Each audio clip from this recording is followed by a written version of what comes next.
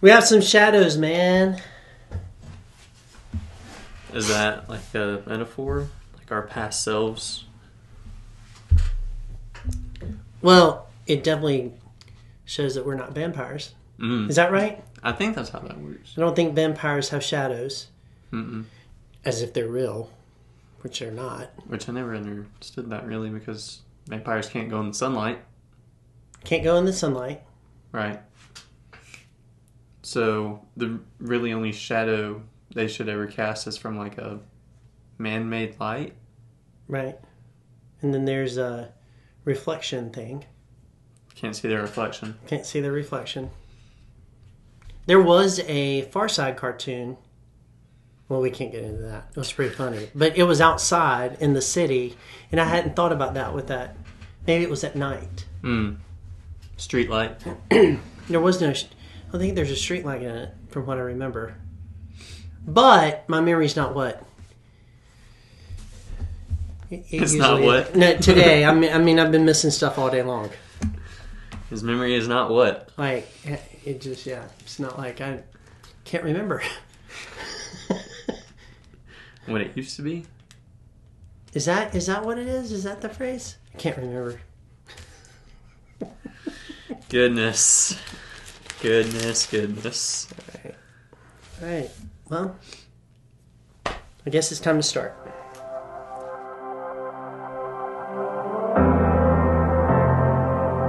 A great light dawns in Galilee. Some say madman, some say king. Wonder-working rebel priest, Jesus Christ the Nazarene. He knew well what it would take to free us all from sin and grave. A perfect man would have to die, and only he could pay that price. Welcome to Wednesday Night's Bible Study. Glad that you're with us. I'm here with Greyson Snyder. My name is Phillip Brand, and we are studying the book of Mark. So turning your Bibles to Mark chapter 5.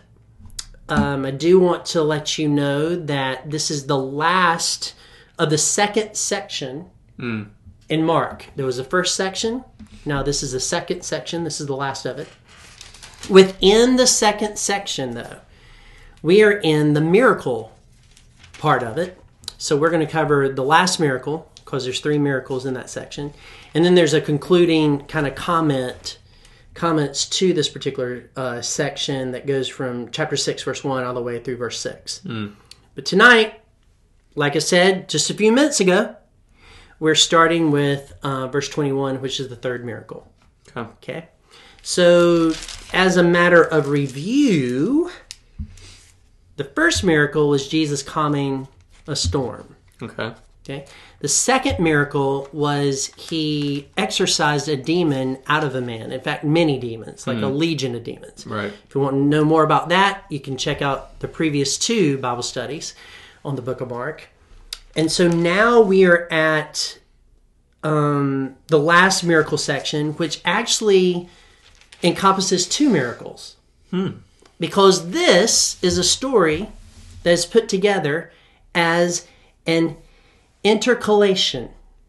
An intercalation. Now, you've heard this term before, intercalation, because a few Bible studies ago we talked about it. Do you remember what intercalation means? Was that when we were talking about the sandwich? It's when we were talking about the sandwich. So this is a sandwich. It's a story within a story. Gotcha. Now, what we know about this is because it's historical, is that this actually happened this way. So there's a sandwich that starts here and the history here, and then you end the story here. However, Mark didn't have to include the middle portion of this. Right. But somehow, these 2 miracle stories connect together to give us a fuller picture of the Lord Jesus Christ. Gotcha. So intercalation is a sandwich, story within a story. If you want to know more about that, you can just find out where that is in the previous. It's on one of the previous It's on one of the previous ones. I know which one it's on, but you can look for it. Okay? Yeah, little, why don't you go back and listen to them all again? That's a good point. Yeah. Okay, so verse 21, let's jump right in. It says this, and when Jesus had crossed again in the boat to the other side. Now, this seems to be a, what do you call it? Not a symbol in the text, a flag in the text, not a flag in the text, I can't remember the name of it right now. Help me out. I wish I could. A signal. This isn't the right word. A signal in the text that there's a new story occurring. Because the first miracle, he was going across the lake. The second miracle, he was going across. It's a lake involved. And now the same thing has happened here. And when Jesus had crossed again in the boat to the other side, a great crowd gathered about him, and he was beside the sea.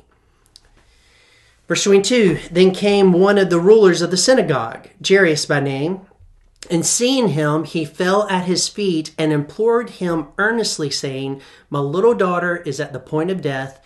Come and lay your hands on her, so that she may be made well and live. A couple of things about this. First of all, a ruler of the synagogue. It is very odd at this juncture in the story for a ruler in the synagogue to come down and bow himself down to Jesus, because we've read many passages where the synagogue teachers were against Jesus. Yeah. We've also read passages where they want to kill him. Yeah. They want to figure out how to get rid of him. Yeah. But here is this Jairus guy. Jesus is coming to his synagogue. He's heard about Jesus, and he falls at the feet of Jesus. So he forgets his position, which synagogue rulers didn't bow down to anybody. Yeah. He sets that aside. He sets aside any type of dignity that he would normally walk around with in the community, because he was a guy that was looked up upon. And he bows down before Jesus because he is in dire need. He loves his daughter. Yeah. His daughter is sick. And what we do know is he is worried or concerned that she might not live. She is so sick, it seems that she is at the point of death. Yeah. But she hadn't died yet. It's almost like he puts off his title of ruler of synagogue and steps up as father. As father, yeah. And so he's going to put all political things aside and deal with the issue. I just want to pause here a moment and say this is exactly how we should live life.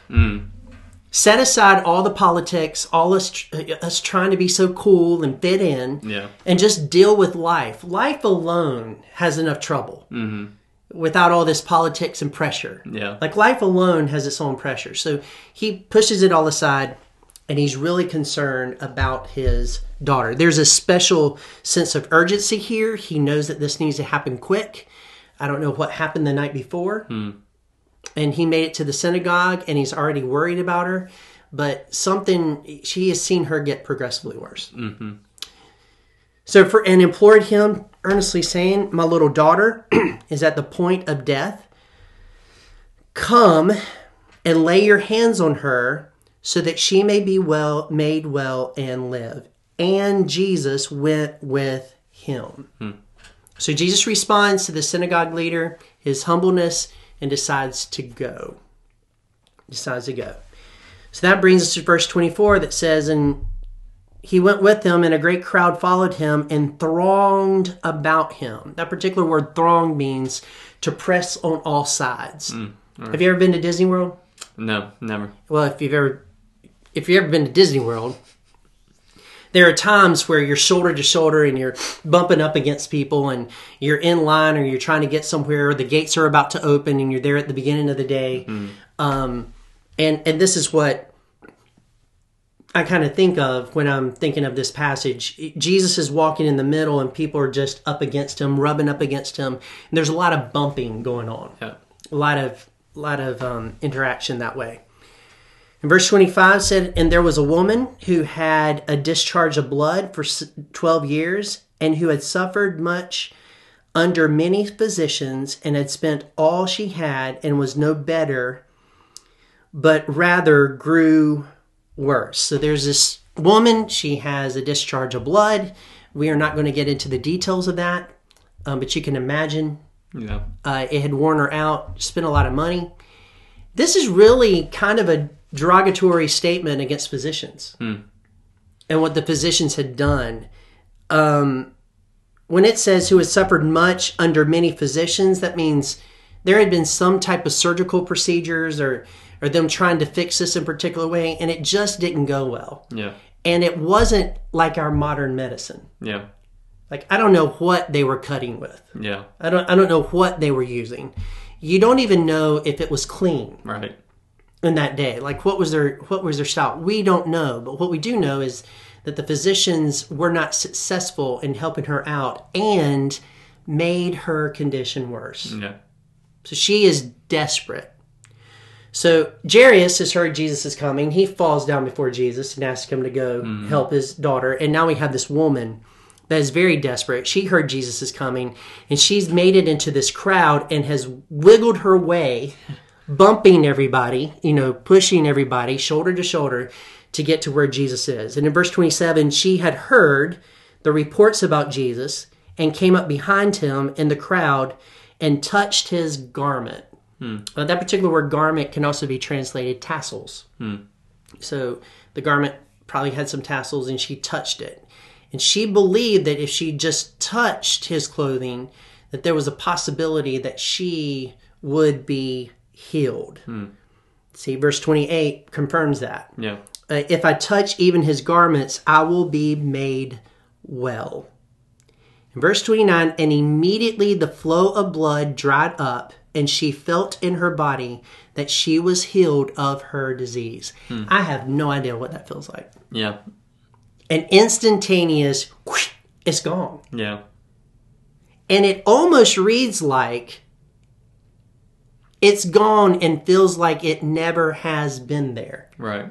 So whatever this was just draining on her body, and it was just bad. And when it was gone, it was completely gone, and she knew it. It had to be a great feeling. Yeah. You know what I mean? I'm sure. Yeah. So in Jesus, perceiving in himself that power had gone out from him, immediately turned about in the crowd and said, "Who touched my garments?" A lot of people concentrate on who touched my garments, which is an appropriate focal point of the story. I still am not over the fact that Jesus felt power go out of his body. Yeah. Like, what does that mean? Yeah. Like, when I feel power go out of my body, I'm very tired at that moment. Like, just, Yeah. And I don't touch people and power goes out of it. I mean, Right. I'm doing stuff and, I'm just drained of energy. Or if you think of a battery, like on your phone, it has a certain amount of battery and it gets lower and it's, releasing. If a phone could feel, would it feel the energy going out of its battery Yeah. if the battery could feel? So Jesus felt the power gone. I never think in terms of that Jesus would feel power going out of himself, because he is power. Right. Like, he has all power. But it was significant enough for him to actually feel it, that it had gone out from him, that something happened. So he says, "Who touched my garments?" And his disciples said to him, "You see the crowd pressing all around you." Everybody's bumping you, Jesus. Yeah. Right? You see the crowd pressing around you, and you say, "Who touched me?" Are you insane? That is the scope of that question. Are you insane? Really? Somebody touched you? Come on. Everybody has touched you today, is what has happened.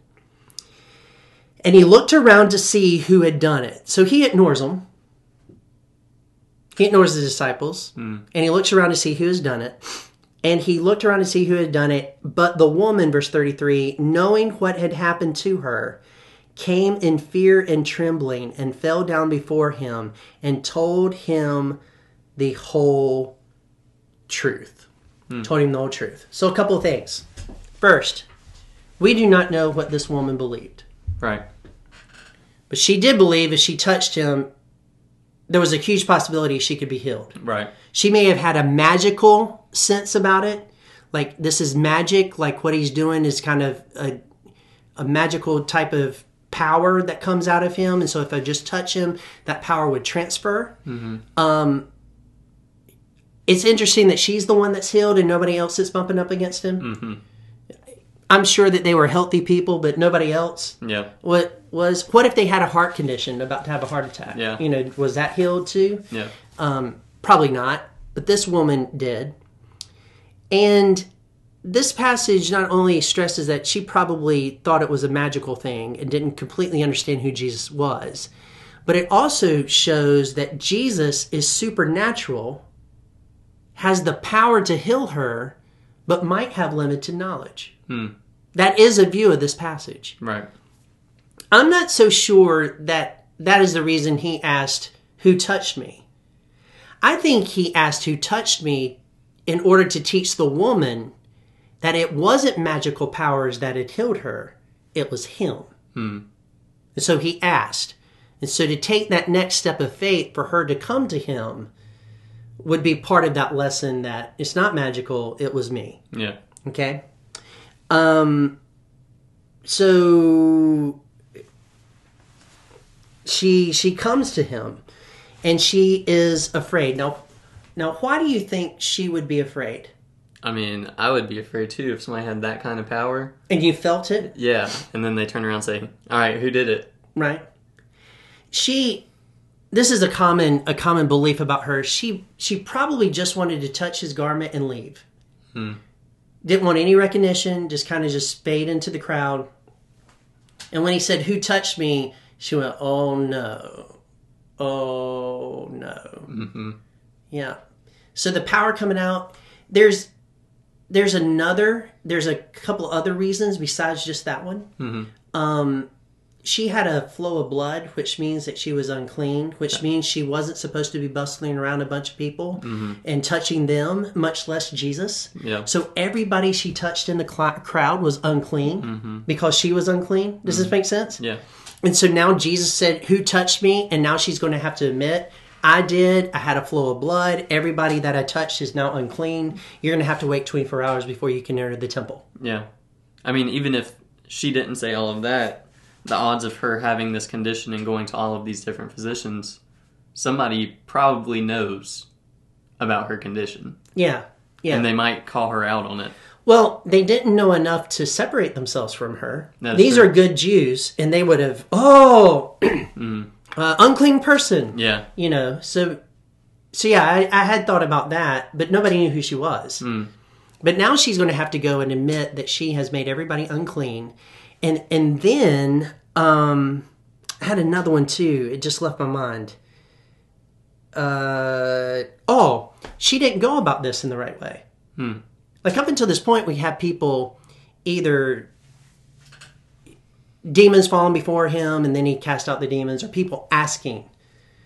She didn't do it the appropriate way. She did not approach the teacher and say, will you heal me? Right. She just reached out to touch him and assumed she was going to get healed. So now she is forced to do this the right way. She's forced to come before him and tell him all about it and tell him why she touched him. And it's going to be a moment. So she's a little bit nervous. Yeah. For all those reasons. Yeah. Power included. Yours included. How do you think you would have felt? I mean, I would have felt scared and embarrassed, honestly. Yeah. Embarrassed mainly because of what you did to all of those people. Right. And you're now having to, in the middle of all of them, admit what you did. Right. And then scared in that somebody with that much power just turning around and saying, who done it? Like, you barely touched them and they felt it leave. Yeah. That's a little scary. It is a little scary. To be in the face of. Yeah. Yeah. So, one thing that we can take away from here is that Jesus wasn't concerned about her being unclean. He did not get onto her for that. Right. At all. And so it shows us that Jesus isn't concerned with the outside uncleanness of somebody. He's more concerned with their heart and what their heart actually believes and if their heart is clean, which is a theme of Jesus all the way through Scripture. He's always targeting the heart rather than the outside. What is on your heart? Is your heart clean? And so verse 34, what is he going to say once she has explained herself to him, the whole truth? Well, he said to her, daughter, your faith has made you well. Go in peace and be healed of your disease. Your faith has made you well. The faith of just touching him has made her well. It wasn't the garment that she touched that made her well. It wasn't being close to Jesus that made her well, because, like I said, a lot of other people were touching him too. Yeah. It was her faith that he could heal her, that healed her. And Jesus works within the realm of people's faith and how they display it and how they activate it in their lives. Right. That's when he steps in. Yeah. Jesus helped a lot of women in his time here. I got to thinking about that and how much interaction he had with women, and how he healed them, or he forgave them of their sins, or he did that, which kind of took them to a different level in that environment. And he treated them as if they were created as a man's helpment, as an equal person of dominion over creation. In that particular regard, I think that's interesting. Two, I also think it's interesting, just to throw out some interesting things without like a theme all the way through. The disciples look really bad here. Yeah. Because they're treating Jesus like he's stupid, but yet they're the ones that are stupid. Yeah. He's treating Jesus as if he's crazy, and Jesus kind of ignores that. And here's this woman that's brought up where she has faith, and she's not crazy, and she looks really good in this life. Yeah. Yeah. So what do you think about that? I mean, that is an interesting point, that the disciples, it almost seems like throughout this so far, the disciples are constantly forgetting who Jesus is, right? What he's doing. Yeah. And I don't know, just he's the same one that was asleep on the boat and said, yeah, they just saw him. Yeah. calm the sea. Yeah, he's the same one that went up to the demon-possessed man and cast out the demons into the pigs. I don't know, disciples, maybe have a little memory here and know who you're talking to. Right. Yeah. Right. I think this is a lesson that sometimes we get so familiar with Jesus and the Bible that it weakens our faith in some instances. Now, I'm not saying for you to quit reading the Bible and studying the Bible, quit praying, or trying to get close to him. What I am saying is, as you do that, you need to constantly remind yourself, God is real, Jesus is real, this is just not a story. This is something that talks to my soul. This is something that brings me life, and constantly pursue that life and remember who God is in any situation that you're in. Yeah. And when you're kind of knocked off course, maybe wait a few moments before you speak. Yeah. You moron. Everybody's touched you. Yeah. Yeah. Well, yeah. Be very careful with all that. Yeah. All right. Well, let's continue on. He does this, and in verse 35, while he was still speaking, there came from the ruler's house someone who said, "Your daughter is dead." So the daughter's passed on. Why trouble the teacher any further? But overhearing what they said, Jesus said to the ruler of the synagogue, "Do not fear, only believe." You're going to have to watch this sermon from last Sunday. It's the first one in our recalculation series. It's called Back to the Future. I think sometimes we forget what we can do and what God can do. Yeah. Sometimes we forget that. In this particular case, they had a belief that Jesus could heal Jairus' daughter of the sickness so that she will live. Like, he had the power to do that. They did not believe that Jesus could raise her from the dead. Yeah. For some reason, that just didn't cross over. Yeah. Like, it's done. It's done. God can't do anything about this. Jesus can't do anything about this. It's set in history. She has passed away. This is over. We are finished. We are giving up. We are done. Yeah. And so at the point where we are done is really where God begins to work. Right? And we talked about this a little bit on Sunday. Yeah. All of us do this. It might not be death, but sometimes we're following God and we hit a wall and we can't make it through the wall. And we're like, okay, I'm throwing up my hands. We're done. Yeah. The door's closed. We can't get through. We're finished. There's no way that this can happen. And once we start talking in terms that there is no way that this is going to happen, there's no way that this can be accomplished, there's no way, is the moment that we really discredit the power that God really has. Yeah. So Jesus responds to us even during those smaller times where we're like, we're done, we're finished. And he says, don't fear, only believe. Yeah. In other words, I'm with you, and there's things that I can do that you can't do, and I am for you, so stick with me. Mm-hmm. That's a huge lesson, isn't it? Absolutely. And we do this with little things. Like, could you think of an example of something where you get to the point where I'm just done, it's just over? I mean, parents with their kids, you know? Sure. Your kids just keep disobeying, and I can't anymore. Yeah. I can't do this anymore. Yeah. I hear people doing this with jobs. Yeah. Like, okay, we're done. We're done with this. I can't do this anymore. I'm up against a brick wall, and God isn't listening to me, and it's just downhill, and we talk negatively, and we've built this whole negative world around our job, and we just kind of give up. But Jesus is saying, quit fearing, quit complaining, quit doing this, and just believe. I'm with you, and I will work this out. Just be patient. Mm-hmm. Okay? So there's a lesson there, and probably a whole message in there about all that. I didn't have the time to develop that.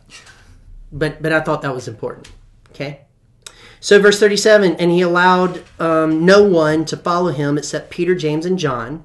By the way, this is one of 3 times in Mark that Jesus says, Peter, James, and John, you're with me. Yeah.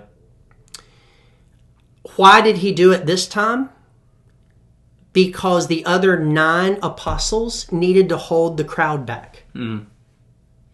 So we often think that he just picked them and just left the 9 to do nothing. But no, the 9 had to say, no, stop. They were Jesus' handlers. Yeah.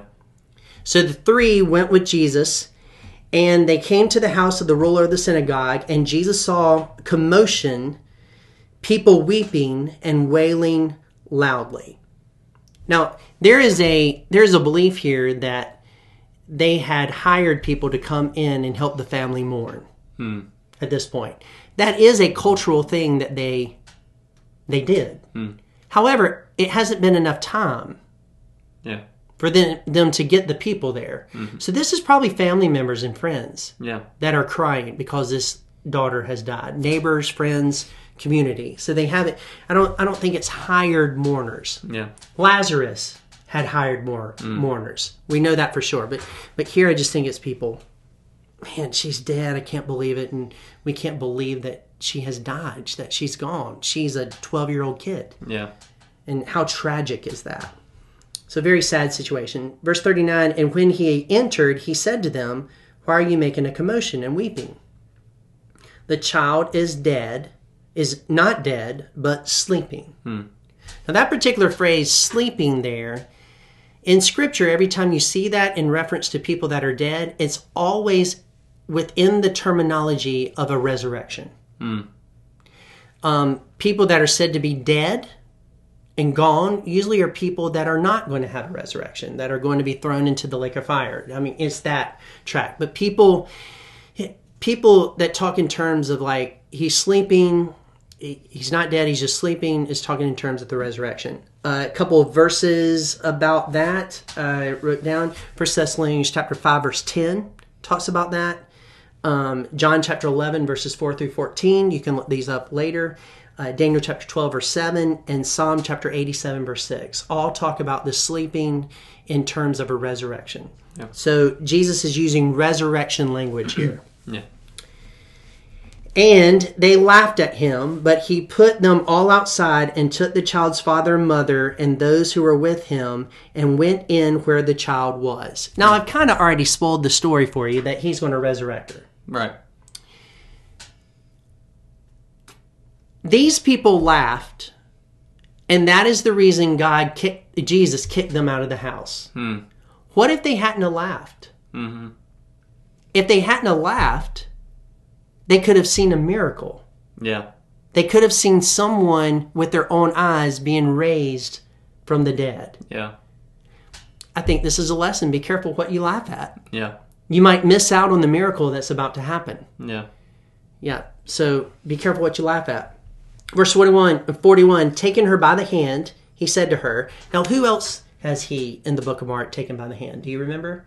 You might not, and it's okay if you don't. Do you remember? Podcast listeners, YouTube listeners, do you remember in the book of Mark who he took by the hand earlier in Capernaum? I do not. It was somebody's mother-in-law. Peter's Mother-in-law. Yeah. He took her by the hand. So it kind of wraps it up here with he's taken her by the hand. He said, Talitha Kumai, which, by the way, those two words are only recorded in the book of Mark when it comes to this story. In fact, there are several differences, things that are recorded here that aren't recorded in Matthew and Luke, actually. And he says, which means, little girl, I say to you, arise. And immediately the girl got up and began walking, for she was 12 years of age.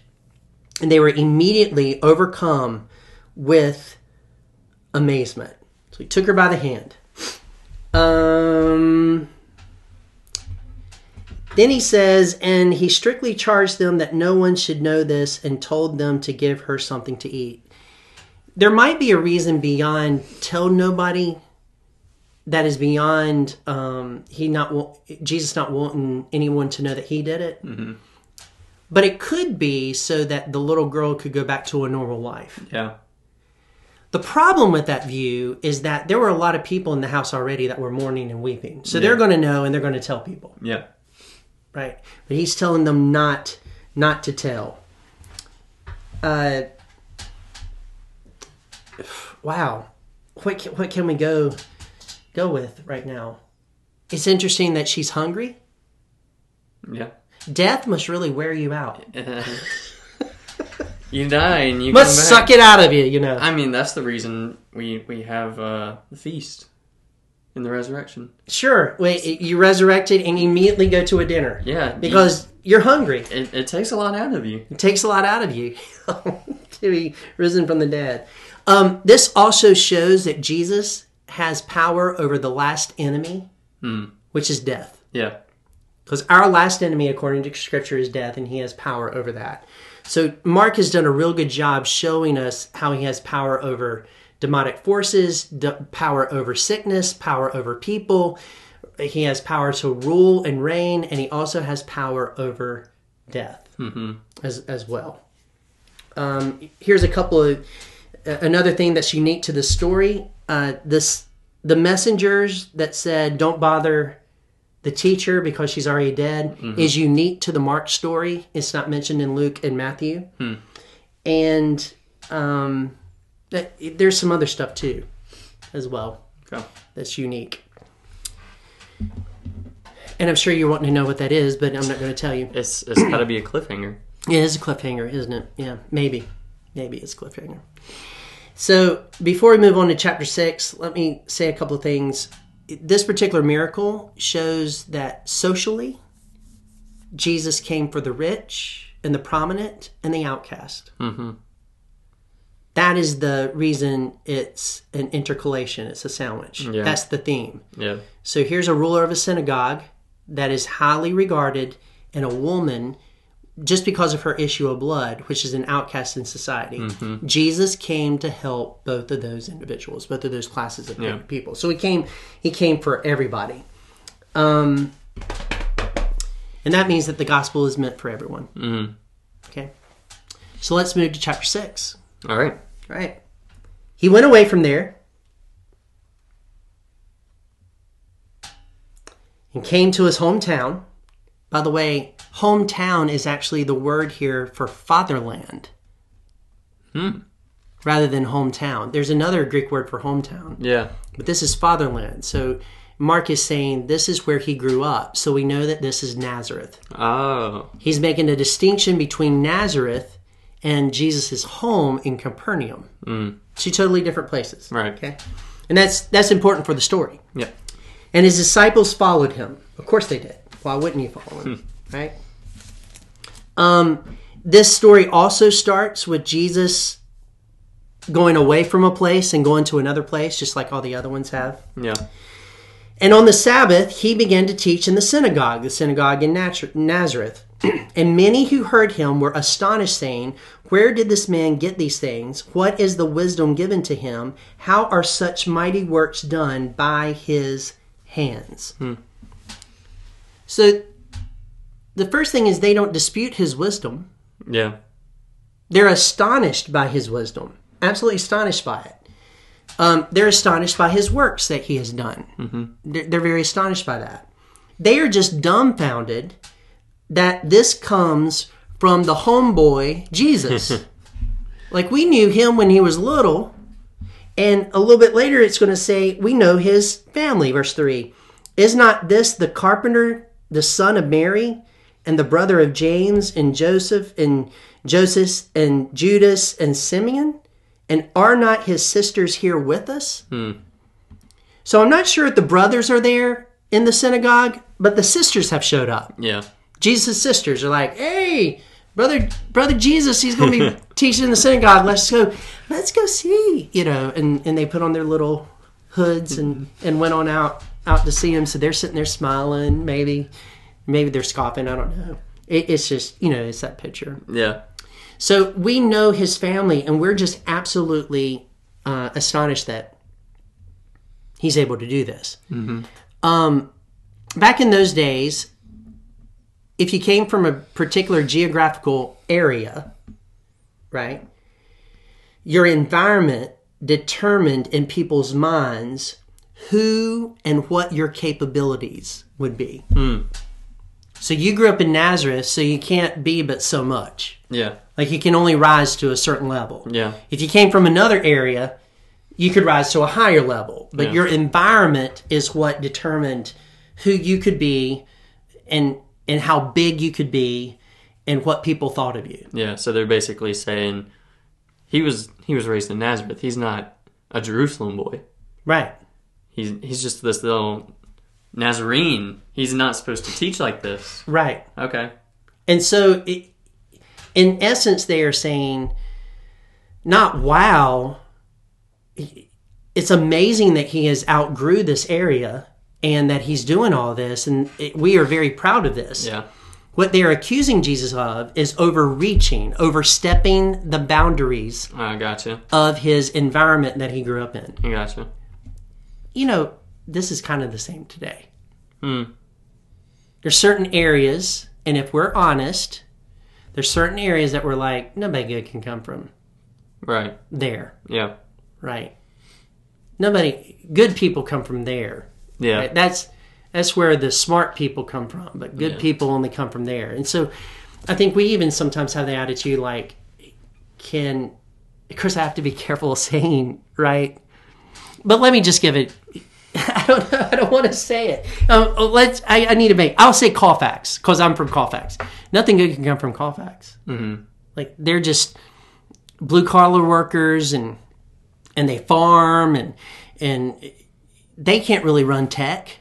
Yeah. Right? They're not tech people. So to say that you want to be a tech person would be to overreach, the type of person that you're supposed to be because you come from Colfax. Yeah. Yeah. Right? But if you come from Bermuda Run, sky's the limit. Sky's the limit. Insurance, tech, whatever you want, banking, whatever you want, you can do it. We expect more from that area, Bermuda Run, than we do from Colfax. Yeah, if you know what I'm saying. So they're doing the same sort of thing, and we need to be careful doing that because God can use anybody in a great way from any location. Right. And people that are from the locations that we think is great, they're not really that great. Right. They're just doing something different. Yeah. Yeah, and sometimes I think we allow money to dictate the worth of a person. Like, this is a rich area, this is not a rich area. This is a predominantly sophisticated area, and this isn't one. This is farmland, and we equate who's smart to this one, and these people are dumb. Yeah, and there are farmers that I know that are just as intelligent as the person that's a CEO at the bank. Yeah. just in a different way. Yeah. And the know-how of how to fix things and how to do things and how to farm and the season. Yep. Takes a lot of intelligence. So be careful putting a stigmatism Yeah. on someone because of where they're from. Yeah. What do you think about that? I mean, growing up in Cleveland, nowhere, Cleveland. Nowhereville. Yeah. I mean, yeah, it's like, they're just the farm boy. They don't Right. care about school. They're not that smart. You don't want to trust them on Right. their math homework. Right. But no, I would trust them to put up anything around my house. Sure. I would trust them to do any of my electrical work, pretty much. Sure. They have their own area of expertise, and that you're right, that gets lost It does get lost. because you just assume that where they're from, they can't. And if you watch our country in comedy, a comedy makes fun of Southerners yeah. and makes them look stupid. But Yeah. Southerners aren't stupid. No. They're not stupid. No. They're very intelligent. They're just different than you are. And just because they are slower in how they talk and have a different accent doesn't mean that they're not intelligent Yeah. or know what's going on. Maybe better than you do. Yeah. The ones that are making fun of them. I mean, the ones that were at my school, the same ones that I said I wouldn't trust their math homework, their architecture works probably a whole lot better than mine. Yeah. It's a lot of practical things Yeah. that go in there. So, Jesus isn't seen as exceeding expectations. He's seen as overreaching expectations. So, dial it back, Jesus. You don't forget where you're from. Let's dial it back. To that I say, never let your environment and where you grew up be a lid for you in what you can do for God. Yeah. Blow the lid off of the place. Yeah. And go for it, because he wants you to be greater than the environment you lived in. Another thing, your environment should never be allowed to dictate how far you can go in life or where you can live in life or what you can do in life. Mm-hmm. Forget this type of influence of the environment is keeping you down. Work through that and let it be a stepping stone into something greater. Yeah. Yeah. So I think that's an important point. Only here and in Matthew chapter 13, verse 55, his brothers are mentioned by name. I know we hear James a little bit later, but Yeah. some of these names we don't hear later. They took offense, which means to cause to stumble at his words. If we continue to read, and Jesus said to them, a prophet is not without honor except in his hometown and among his relatives and in his own household, because they look at him like little Jesus, little boy Jesus. I mean, I'm going to have to be careful here, but I get that when I go back home and preach at my home church. It's just totally different. They're just shocked,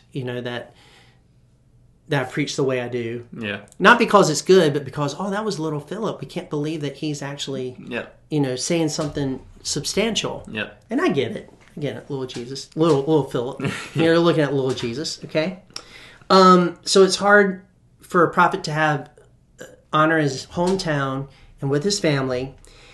And then verse 5 and 6 says this, and he could do no mighty work there, except that he laid his hands on a few sick people and healed them. And he marveled because of their unbelief, and went about among the villages teaching. So their lack of faith limits his ability to do miracles in their area. Yeah. Now, I have really shied away from this particular point about Jesus and point about God. But it's mentioned so many times in Scripture. Mm-hmm. And we need to realize that sometimes the reason God isn't moving in our life is because of our lack of faith. Yeah. So maybe the thing that we should pray is, Jesus, help my unbelief. Yeah. Help me have more faith, because I really want to see you work in this situation. Yeah. I really want to see you do something great here. Yeah. So work hard, ladies and gentlemen, to make sure that your faith isn't the limiting ability that is preventing God from really doing magnificent works Absolutely. in your environment. Yeah. I've had to say that before, and then after you say it, your eyes are like opened. Yeah. It's awesome to see. Yeah, it really is. So I'm just shocked that you didn't go through and mention Mark's favorite word that he uses so much in this. What is that? Immediately. Immediately. Yeah, he uses it Yes. a lot. 42 and he mentions it twice in 42 alone. Yes, immediately, and that's a throwback to some of the previous Bible studies. Yeah. And I'm glad that you brought that out. Yeah, he uses immediately a lot. Like Yeah. it's like, okay, immediately. Mark, do you have a thesaurus? Like, could we use some other type of word? But he's trying to get that concept that this really happened fast. Yeah. Like the 3 years were gone just like that. Yeah. Immediately. And there's a momentum that happens with all that. Yeah. Yeah, I probably should have. And maybe tomorrow night when I teach this live, I'll make more of a conservative effort. Not conservative. Well, that's the same. I'll make more of an effort. Okay. To get that kind of feeling, like emphatic effort to make that happen. All right, awesome, good catch, man. Hey, I live to look for immediately. Yeah, you do immediately. Yeah, yeah. All right, grace and peace. See you next week.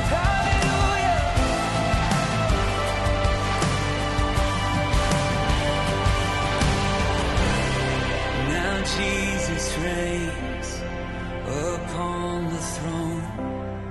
All heaven sings to him alone. We watch and wait like a bride for a groom.